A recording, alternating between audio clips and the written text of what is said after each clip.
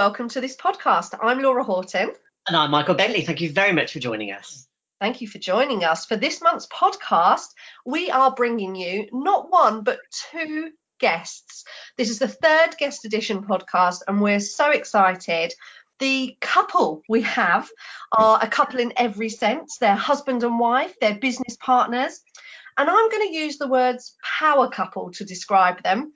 They are both impressive as individuals, but together, trust me, they are a force to be reckoned with. They make magic in their work life and they change lives daily as well. You're going to learn so much from them today. Now, the dentist is an author of a book. It's raised lots of money for charity. He is an examiner for the British Academy of Cosmetic Dentistry accreditation examinations. So obviously, therefore, he is accredited himself. One of the first 8, I believe. We'll clarify that. He's also a multi-award winning dentist. He has got so many unique selling points that the team are spoilt for choice when they're communicating with patients. The second, and some would say better half, is a hugely intelligent lady. She has been instrumental in creating the brand to support her husband's dentistry and has grown the practice from 2 surgeries to 5. Now, you may not know this couple, you may not have heard of them. There's only one Facebook account between them. And this couple, you only know if you're in the know, let's put it like that. There has never been a desire for the limelight. You will not have seen this couple lecturing at events. There won't have been any articles in journals. So another word that I would use to describe them is humble. So now I need to introduce them. So please welcome Neil and Fiona Gerard. Hello. Hi. Hello. How are you both? We're doing great, thank you, as always. Good, thank you. I've never been described as a power couple before, though. Well, you are. There you go. Fiona would say she's the powerful one, and I'm like the one who's dominated, I think. Well, that's a great way to start. Well, let's get straight into it. I think what our listeners would be really keen to know about is your story. So can you take us right back to the beginning? I think, Neil, we'll start with you, and then you can also explain your love story and how you met. So are you okay to go right back to the beginning? How did you begin your career? My father owned a dental laboratory in northeast London for many, many years. And at school holidays, I used to go into the laboratory and play with teeth, essentially. And that's where that interest came from. And it was something that I enjoyed doing, didn't know what else I wanted to do at the time. So carried on and qualified as a dental technician and specialized in cosmetic and implant treatments along the way. Not long after I qualified as a technician, the opportunity came up for me to then go back to university to do dentistry. Obviously, a lot of hard work in between that. It didn't just fall in my lap. Night school, doing A levels and etc., things like that. And with that opportunity, it was something that I wanted to make a difference in people's lives. I thought I could offer something more than I was seeing in the laboratory in terms of the results of cosmetic treatments, implant treatments, and just generally the general quality of care, really. Fast forward, university, coming out of university, I think I was coming up 30 at the time. So there was a slightly older student. So I think I missed out on a few parties and just letting things go wild. So I was a marriage student, by the way, as well. So I had a slightly different experience at university than most people. But it was a lot of fun. I wouldn't necessarily choose to do it again, but it was a lot of fun at the time. So from that point of qualifying as such, then it was a case of, which direction did I want to go in? And the direction was really the same as what drove me to go and do dentistry in the first place, which was the cosmetic and the implant side of things, making people smile, basically, restoring their smile, their ability to chew. It wasn't there to fill a posterior tooth with composite. or take a tooth out. That's got no interest. I've got no desire in that at all, and never have. So from that point, it's just been a lot of hard work, a lot of commitment to learning the craft, as they say, with that, from attending multiple courses for clinical side of things. And then I think that culminated in a master's degree maybe about 4 years ago. Along the way, I realized that I needed to learn a lot more in terms of skills from a business side of things as well. That wasn't there to start with, and I've made many mistakes, or we as a team have made many mistakes, and I'm sure you've heard that from many people before. So there was a point maybe 7-8 years ago, probably a bit longer now because time's flying very quickly, where we realized we needed to up our game on the business side of things, and that is where we've been not just concentrating on the clinical aspect, but the business side and running that in tandem. So again, a lot of hard work, and fortunately Fiona's been there to support that all the way through. That's fantastic, isn't it? I mean, what a journey that is, Neil. I mean, you know, what an extraordinary journey. And I think, Fiona, obviously your journey is very different, moving into dentistry and supporting Neil with the actual business itself. So what was your journey of actually coming into dentistry? Because I know that you had a massive field in medical, but not in dentistry. So what's your journey? Well, my journey really was, I was a general nurse and I was an orthopaedic ward sister prior to coming into dentistry. And as you know, the NHS has a lot of restrictions around it. And for me personally, although I loved my job, it was becoming increasingly difficult, just due to lots of red tape, etc. And I just felt that you were fighting for your patients' rights every day, which I felt was wrong. And Neil had bought the business and I came and started here 1 day a week, really just doing reception to support him. And then my nursing job was then suffering, really, having dropped 1 day a week because I was trying to do two things, which really doesn't work. And I left the NHS and came to support Neil full time, which was probably about 13 years ago now. And I can remember my first day quite clearly. I sat in here behind a desk and I thought, I've got no idea what to do or why I'm here. I really didn't. But and as I say, well, 13 years have gone really quickly, and things have evolved in the terms of the business and how it's run. I think when we first started, we had 3 team members. We now have 17 team members. So that's been a massive change in following all that through and recruiting people, training them, retaining them within the business. And things are ever evolving. So we're always changing what we do, because I think you need to keep moving forward with the times, you need to progress. And really that was my journey. So that's how I ended up here. And in between all that, I've also had a baby who is now 5. So that was a change for me, because I now work part-time, which I still find incredibly difficult actually, because I feel like I miss a lot of things. But I do job share with somebody here, the lovely Lorraine, who's been here for 8 years now, and that works out really well. We cover the 5 days between us. We've got excellent communication, so that really helps massively. And I really concentrate on the business side of things, and Lorraine very much deals with the HR, and that works really well for us. So that's probably my journey to date, really. Oh, it's fabulous. It's a real love story as well, isn't it? Which is just wonderful. So how long have you both been married then? It will be 25 years this year. Oh, wow, amazing. Congratulations. Thank you. Congratulations. She says she was a proud bride. I was a child bride. Well, neither of you look old enough. Neither of you look old enough to be married 25 years. So that is absolutely, congratulations, honestly. Right, so we come across a lot of husband and wife teams, and everyone in dentistry has opinions, don't they, about husband and wife teams. So I wanted to pick your brain. What advice would you give to dentists that are about to bring in or have recently brought in their partner, life partner, to support them in the business with management of the business. What advice would you give? I think you have to have a clear-cut role. I think the team will probably see you as just the wife, and I think you need to be able to prove that you're not just the wife, that you have got skills that you can actually run the business.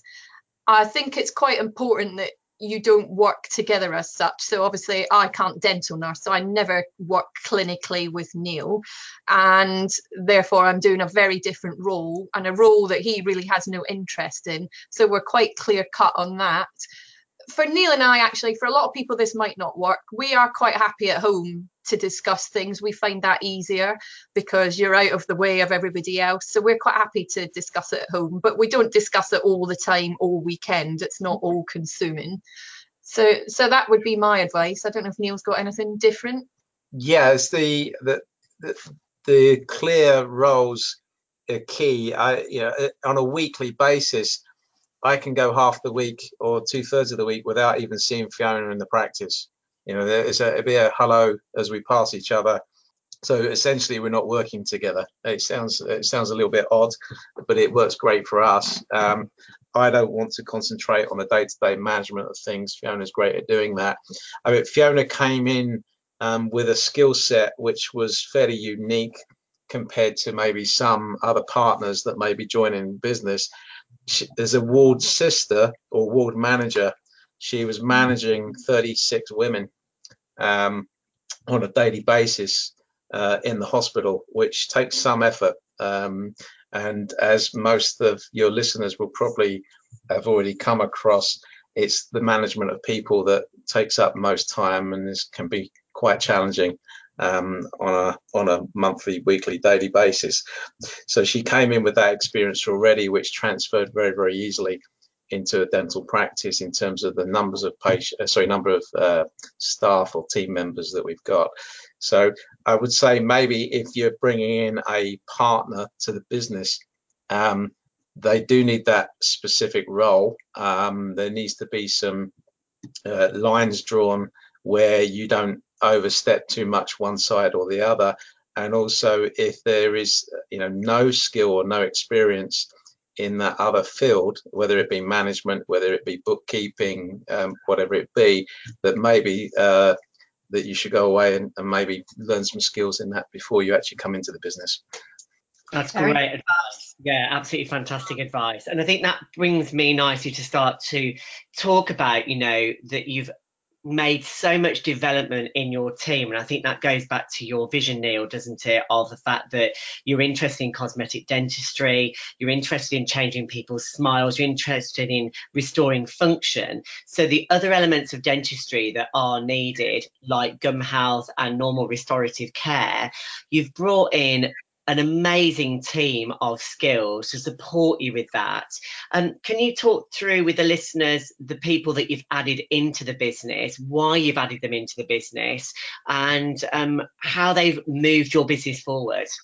I was probably one of the first people to recognize the value of therapists. I think when I took the business over, that was probably the point where therapy had been legalized by the General Dental Council. And that's just when the therapists were coming through qualified at the time. So I could see the benefit of working with therapists, and it wasn't a financial decision. It was a decision to maintain some quality control in what we were delivering in the practice. And we were fortunate to bring in our first therapist, Heather, who I think she was maybe 21, 22 at the time. She's got very mature head on her shoulders, and she's been here for 11 years. And she fitted in very well with our ethos in terms of the type of care that we wanted. And she's helped us not only develop and grow the team, but she's also developed and grown herself a significant amount as well. I think the other key team member position that we or that became very evident to me very early on as well, was the role of the treatment coordinator in the practice. And again, that's something that we've worked with a treatment coordinator for probably nearly the 13 years that I've had the practice, or 14 years that I've had the practice there. Now, we have gone through a number of treatment coordinators over the years. People move on, they leave, but one of the key factors, part of the team, is that we are always training the team members. We're always developing the team members, and we don't like to lose people, but we're also happy for those people to go on and develop themselves further as well. We're more than happy to help people move up to another position if we are unable to offer them what they feel they're looking for as they move and progress in their own careers. Fabulous. And you have both made huge investments, haven't you, in your careers, clinically and in running of the business. You have travelled probably the world, most of the world.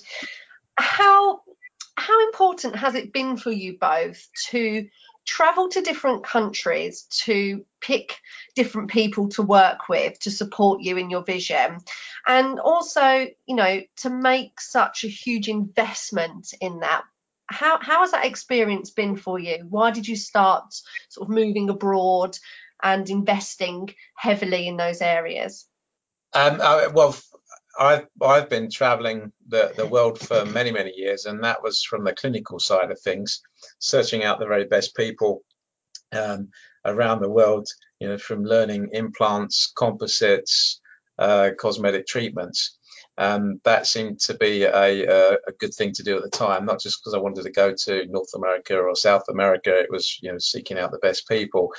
In terms of the actual business, it was very much a case of, we had tried to work with some people in the UK for coaching, and found that they weren't necessarily walking their talk, as I would say. They talk the talk, but they didn't walk their own talk, and therefore what they were advising us wasn't really working very well for us.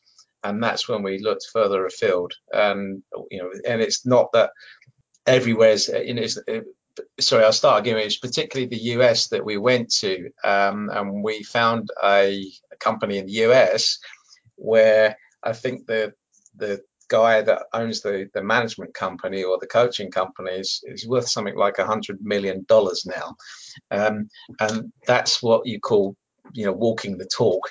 Now, that's not necessarily perfect for everybody, but it fitted in terms of team training with us. It was very much a team focused approach. It wasn't just, this is what you should do as the principal or the manager. It was including the whole team, and we got a lot of benefit from that. Now, we're not doing that anymore, because as always, these relationships, they do come to an end at some point, because you get to a point where you can't learn anymore. And I don't say you can't learn anymore per se, it's just that you don't necessarily learn anymore from these individuals, and then you need to go to the next level. So we don't do that anymore, but that's where we were taking things, and that was the significant or the biggest reason for moving around and trying to find people that fitted our ethos. And I think as well, having taken the team to America, it's given them a very well-rounded view of different things. They can actually take different elements and aspects from things that we've learned in America and from things we've learned here, and implement that into the business. And the team that have all been to America, they are all still here, and we still talk about things that we've done there, and we still use things here that we have implemented. So it's given them a very well-rounded view of what's out there. Yeah, I agree with that. Yes. So really what you did back then was look for somebody to support you, a company to support you that's got that substance. That company had that substance for you. Everything fitted well. So you're really therefore happy to go and make that investment. And like you say, take the team as well. That's wonderful, isn't it? But it is a huge investment for you, isn't it? But it sounds like it's been a really good journey, that those team members are still there with you today, from investing in them and taking them. And you just said, Neil, as well, that you're always investing in your team and putting your team forward, which is just lovely. How important has it been to you in regards to prioritizing investments? So obviously you have a life that you want to lead and you want to, have a nice life, but also you've been investing heavily in your education over all of these years. Did you put that as a priority to yourselves? Yes, but really it was I mean, what I do is not just work, it is a passion. And I can't come to work every day and not enjoy what I'm doing. So it was very much a case of, I'm doing what I'm doing. I've worked very hard I've invested in that and worked very hard to achieve what I wanted to do, and also set up the business, the practice as a whole, and make that fit around how I want to work on a daily basis. Now that has meant looking at the long term rather than just taking short-term gain. It's very easy to take short-term gain, and I know plenty of colleagues that have done that, and they get up in the morning and they hate going to work. And that's not good, is it? And I think, that's a really clear message for our listeners, that you've got to enjoy what you're doing. You've got to remain passionate, haven't you? And make sure that you are moving yourself forward and not getting stuck in the drudge of everyday dentistry, which starts to burn people out, really, and starts to make people feel like, well, I don't want to go to work tomorrow. Fiona, I've got a really big question for you, actually. I think your job share is a very unique strategy within dentistry, that you've got that trust with somebody to do a job share, as you said, with Lorraine. And also, the development of your team has kept moving forward, and you've got a lot of leaders in your practice, which again is quite unique. The leader opportunities are becoming more commonplace in practices, but getting away from this, you just need a business manager and a practice manager, but just having people that do lead different areas of the team. What brought that about, and what changes and benefits do you think that's had in the business? Well, I think as we started to grow the team, and initially it was probably only myself that was managing things. And as you know, HR things are constantly evolving and changing. We realised there was a need to bring team leaders on board. So if Neil and I were out of the business, obviously being husband and wife, we'd go on holiday together. And therefore we needed other people that were able to cope with the business while we were out of it. And that's why we first introduced that. So we now have a therapy hygiene team leader, nurse team leader, front desk team leader, and a treatment coordinator team leader as well. So they're all able to manage their individual teams. It gives them some autonomy and recognition of what they are doing, and it stops people from becoming stagnant as well. So it's moving them along, and they are actually the team that have been here the longest. Those people are actually the people that have been here in the business the longest. So they've been here between 5 years and 11 years, all of them. And we have regular team leader meetings so that we can discuss things, how to move forward, what we can do with the teams. And from my point of view, job sharing with Lorraine, it makes a massive difference. We're both part-time. We can concentrate on slightly different aspects. What I would say about that job is you need to work with somebody very closely. Therefore, you both need to have excellent communication skills. And Lorraine and I are very, very different people. We actually work very differently, but we can see each other's point of view, and we communicate with each other on a daily basis, almost like a handover, and we actually work together on a Wednesday, so then we can sit down and get things done together. So for us, it's made a massive difference. If Neil and I, as I say, are not here, we can walk out of the business and we know that it's in safe hands. We've got those mechanisms in place. That's absolutely brilliant. And how do you feel about that, Nia? Do you like the fact that you've got lots of team leaders that are responsible for the business and helping to drive it on a day-by-day basis? Do you feel that makes a difference to you? Yeah, it makes a huge difference. I mean, that was one of the big things we got out of working with the coaching company in the US. Before we started there, there was probably team leaders by default, where we were delegating certain aspects. but it wasn't very clear. It wasn't clarified that, the positions weren't in stone as such, and they didn't know where the lines were. And now it's a case of we've got a very clear structure on how we work the business. For example, I can't remember the last time that I actually interviewed and hired a member of staff. Everything gets delegated. I'm one of these individuals where I've got no follow through in terms of my activities. I've got a lot of vision. I know where I want to be, but come back to me tomorrow and half of that's been forgotten. And if I didn't get it action straight away, it doesn't get followed through. And by having team leaders, it enables me to delegate things very quickly, very clearly, and I know those things will get implemented. And this is how we've been able to grow the business. If it was all back on my shoulders, I'd still be thinking about what I had to do, what was going to get done, or it'd take 10 times longer. And I just have one other question, because I think that's so key as well, that I know that you work really hard on treatment planning and you work alongside your treatment coordination team to do that. What difference does treatment planning make to your business, and how do you feel about working with treatment coordinators on a day-by-day basis?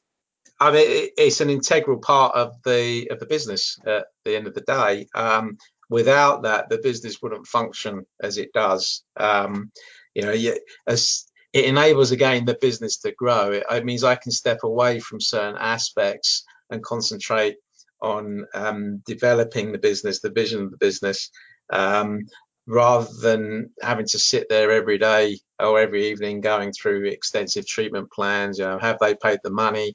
What's been scheduled? When are they booked in for the treatment? Have the implants been ordered, etc., etc.? So those aspects of the process are essentially all delegated. Obviously, I'm responsible for the whole thing, and we're not perfect at it. We do miss things from time to time, and from that side of things, but it makes a huge difference. And this is one thing in terms of my goals, is I don't want to be doing things I don't like doing. So if I can delegate those things to people that love doing those tasks, then we end up with a very happy team all the way around.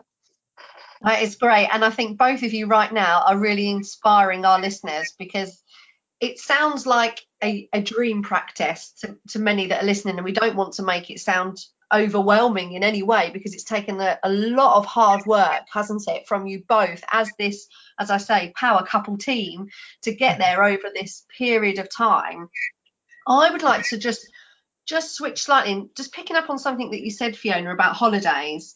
Now, for the length of time that I've known you, to me, it's been very clear that you've had a very good work-life balance. Holidays have been very important to you.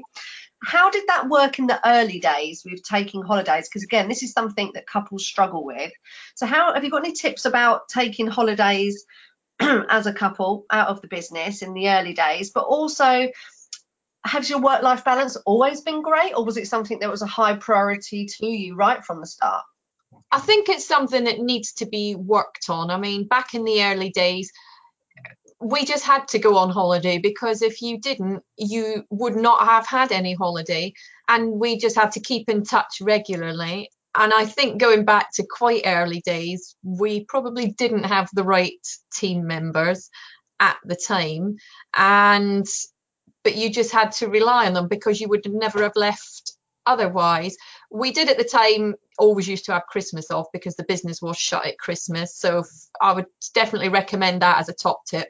Close between Christmas, it just gives you that break where you're not having to chase emails, look at anything, you're not worrying about it because the place is closed. Now it is much easier, because we do have a much better structure in place, so therefore it's not a problem.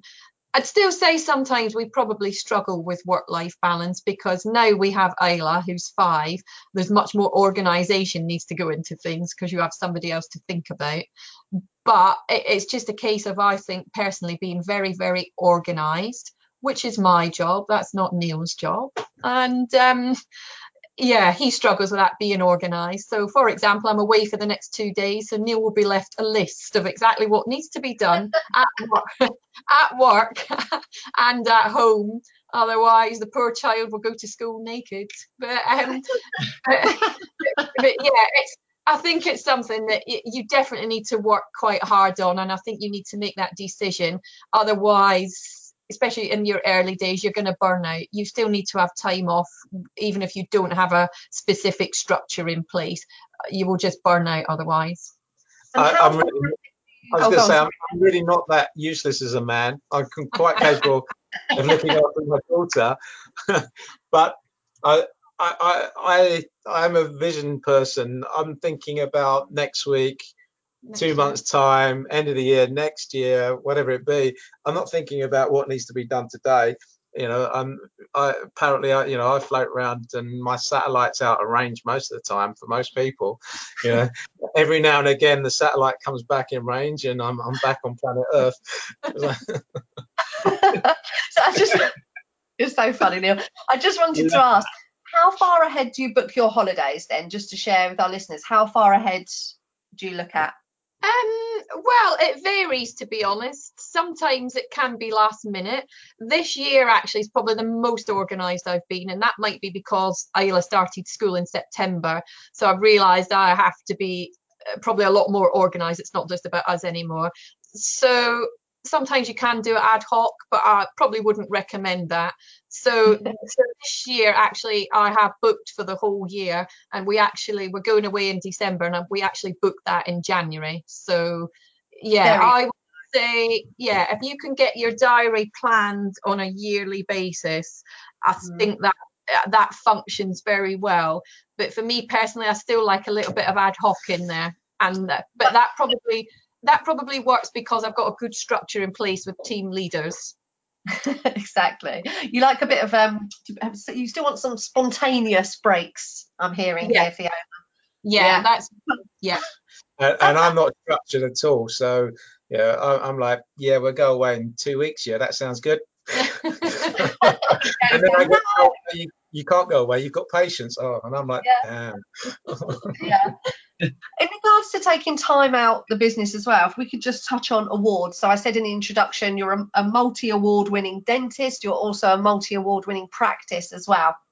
And there's no doubt about it. Entering these awards is an investment in time, in money. Attending them is more time out of the business, more cost to attend, hotel stays for many people. In your opinion, Fiona and Neil, which are the best awards to enter and why? So clinically, the aesthetic dentistry awards are the ones that you get judged on clinically. That smile was a great looking smile. That's what you're being judged on. So from that side of things, if you're trying to sell cosmetic dentistry, or if that's your passion and that's what you want to be providing, implant dentistry, orthodontics, etc., it doesn't matter what it really is there, then I'm going to, I can't recommend enough that you invest in awards from the clinical side of things, so that your team can sit and say, look, you're seeing this dentist, they're the best dentist, they've won all of these awards, you're going to end up with great treatment. You got private dentistry awards, you've got the dentistry awards. They're okay in terms of maybe giving a more rounded view of the practice or the business as a whole. And it'd be something like, the best patient care. I can't remember too many off the top of my head. Best practice, things like that. So I wouldn't just try and focus on one set of awards consistent, all the time. You need to be spreading that around, but it does take hard work. There's no doubt about it. And whether you're going for the more rounded, just practice-based awards or the individual treatment awards, there's a lot to invest in that. But the other side of that is that you get so many unique selling points from that, or bragging rights for your team. It's invaluable.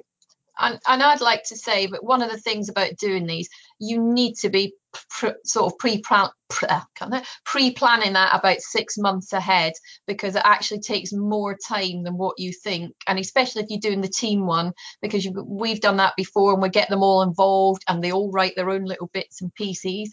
And then if you do win something, what you need to remember then is to make the most use of it, you need to be marketing that and putting it out there so that people are aware that you've won this. So you need to be leveraging that quite well. And I think that leads us nicely to how fantastic your brand is as a practice as well. And I know you've worked really hard on your branding experience and making sure that people really know what your brand is all about, but also the team reflect that brand on an absolute day-by-day basis on what they do.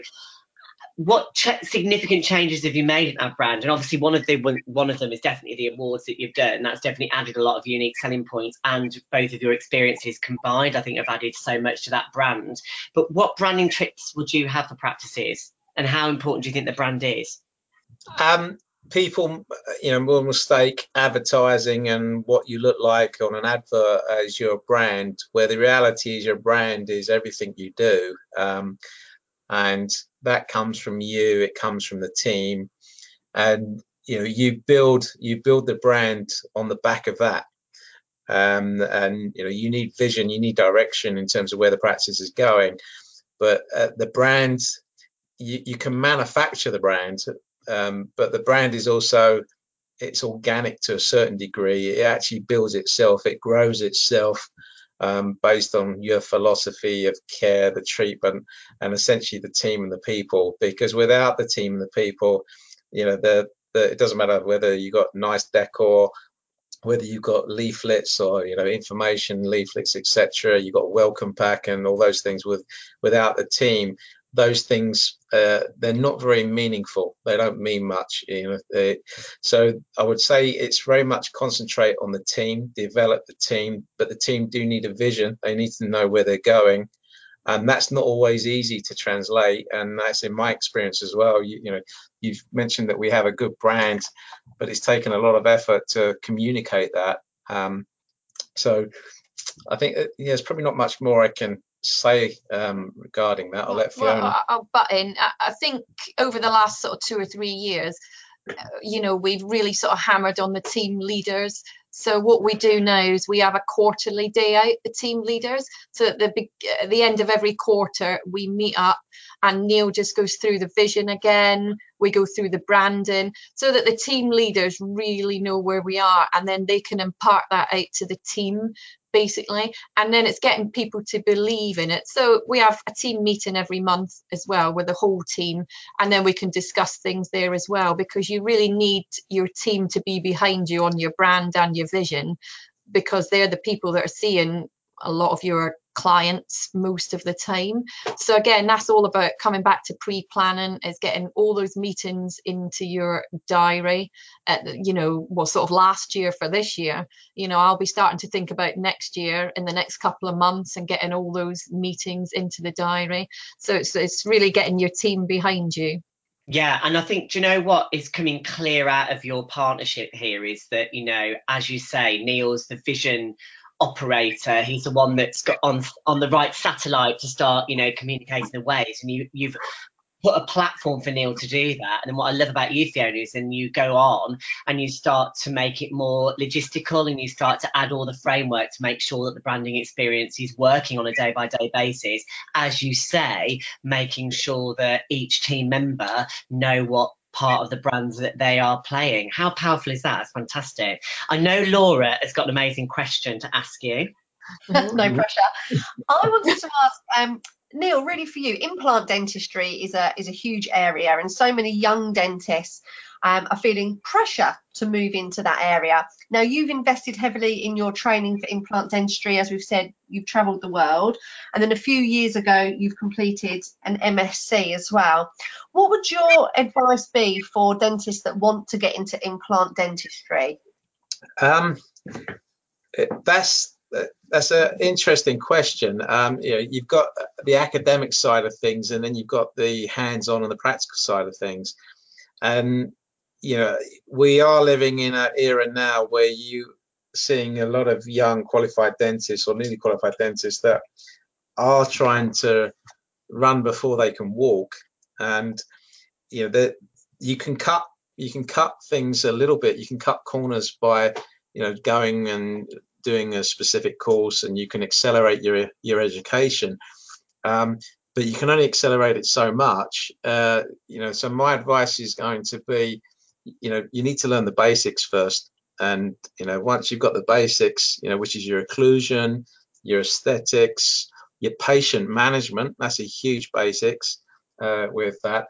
Then I would start maybe investing more in more advanced clinical services. Now, if you are doing clinical services, then the other side of that is, do you do an academic route, or do you go to independent courses from renowned clinicians around the world? And I've done both, and they both fit together very well. But if you have to choose one to start with, it wouldn't be the academic MSc. You come out with a master's degree, but it doesn't mean to say you can do implants. And that's the same with other treatments as well. You come out with a degree or master's degree, but it doesn't mean to say you can actually do the treatment. Try to learn the hands-on the best you can, and then layer in the academic on top of that if you wish to do so. That's an amazing tip there about implants. And finally, then, can you just think about a couple of top tips that you would give, both of you, on both sides of the business that would really help our listeners, and that you think, do you know what, if I'd had that tip, that would have saved me a lot of time? Fiona, should we start with you? Yeah, I was just going to say, I think as a manager, I think you need to get to know your HR basics.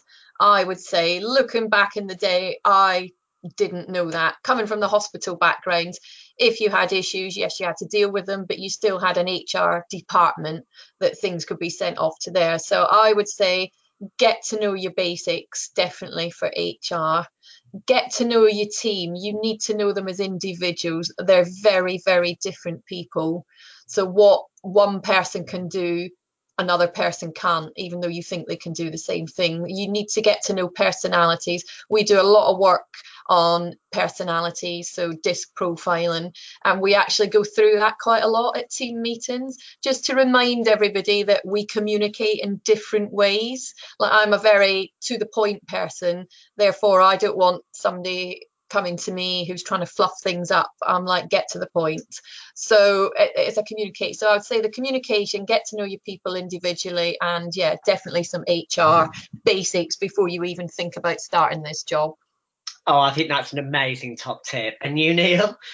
I've probably got too many. I think the probably the biggest one is learn to accept criticism. For example, from a clinical aspect, you submit cases for a BACD accreditation.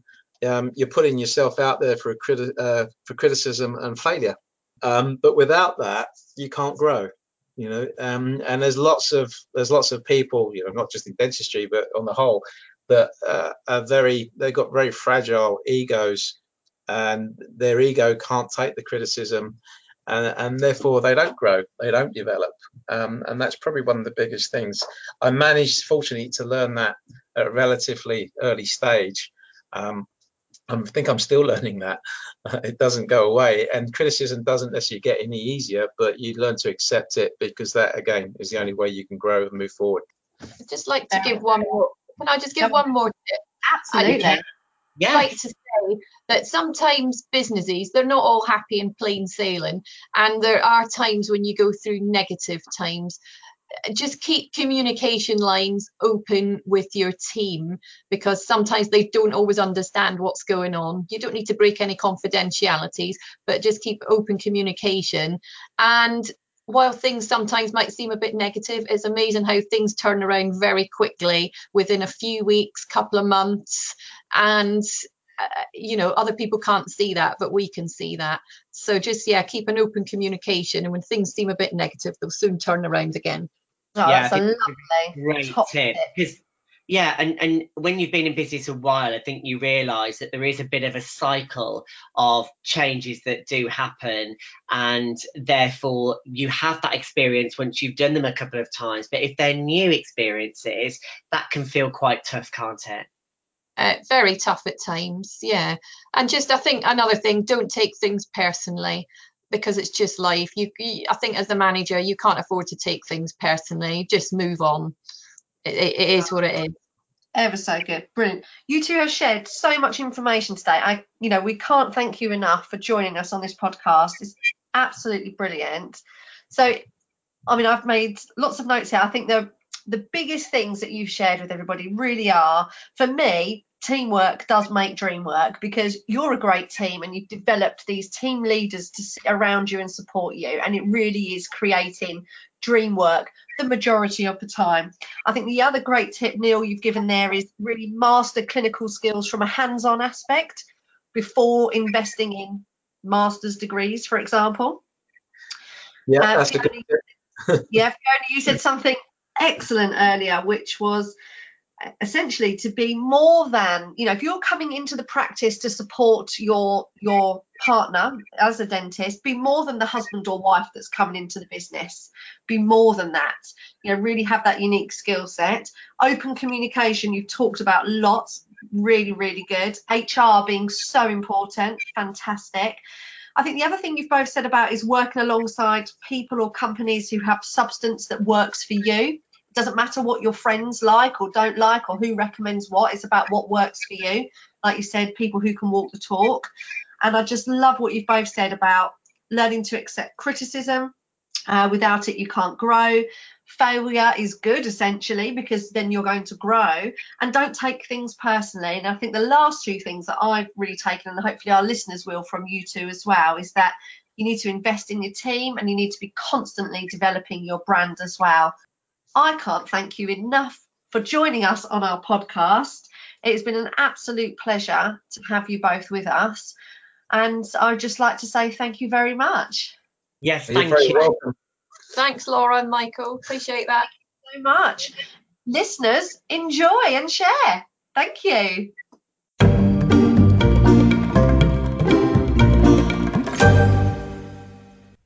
Thank you for listening to this podcast. Please subscribe so you can be notified of our next episode.